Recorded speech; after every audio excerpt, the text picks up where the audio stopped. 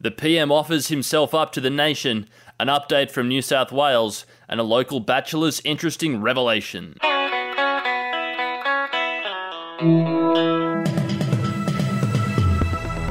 Hello and welcome to your Daily Batuta for Monday the 16th of August. We are back at it for another week. I'm Wendell Hussey, and joining me to wrap up this weekend's edition of the Batuta Advocate, as always, is Errol Parker. How are you, Errol? I'm alright, mate. It was a pretty full-on weekend here at the Advocate, so we might as well rip in. I know you do love the hard-hitting stuff we normally have in the weekend edition, so we'll start off with a political story. And Scott Morrison, the Prime Minister, has volunteered to be the first to trial the vaccine passport and go to, maybe Hawaii or something, he said. Yeah, Morrison is being praised for showing a bit of leadership. After being the early adopter of a vaccine his own citizens have trouble accessing, the part-time PM has bravely put his hand up again, this time volunteering to trial the new vaccine passport. Speaking to the Advocate over the weekend, Morrison said, and I quote him here, "I'm sure there are a lot of daredevils who would volunteer for this dangerous task, but I am happy to take the risk upon my shoulders, which is why I, Jenny and the kids, will grasp the international travel sword and see if our vaccine passport can take us to, Hawaii or somewhere like that." Very brave, good on him. I wonder if he'll get caught up in that 3-month rule as well.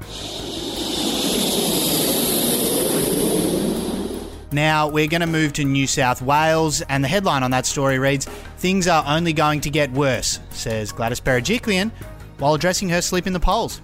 Yeah, it was another grim weekend for the residents of New South Wales. During her first daily dose of discomfort, the Premier once again provided real assurance to her state's residents by telling them that things are going to get a lot worse.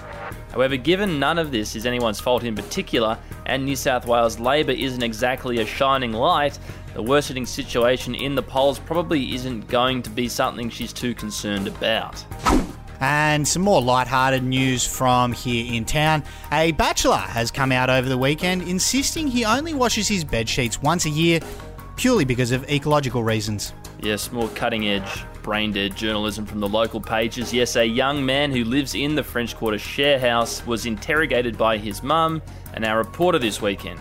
When allegations emerged that he may not have washed his sheets for quite some time, James Lunt explained that ecological reasons are at the forefront of his mind. He said to us, and I quote, "It's such a waste of water and chemicals. So that's why I'm like the way I am, alright?" Yes, he then asked us to just leave it. Apparently, I'm sure there are plenty of people who can relate to that though. Now, we've got Batuta Local Area Command Senior Constable Paul Paulson to thank for our quote of the day today. He said this yesterday after arresting a young man who had travelled from a hotspot into our town.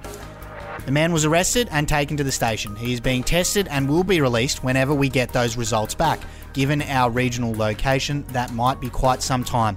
But when it happens, he'll be flown straight back to Sydney and invoiced for his time. Thank you very much. Well, I'm glad that Senior Constable Paul Paulson has taken a break from, letting Clancy off drink driving charges. So, good to see Paul doing some community-minded work for a change. Yes, not exactly by the letter of the law, but there you go. Anyway, we'll leave you with that. Hope you have an alright Monday, and we'll be back again tomorrow. Bye-bye. Catch ya.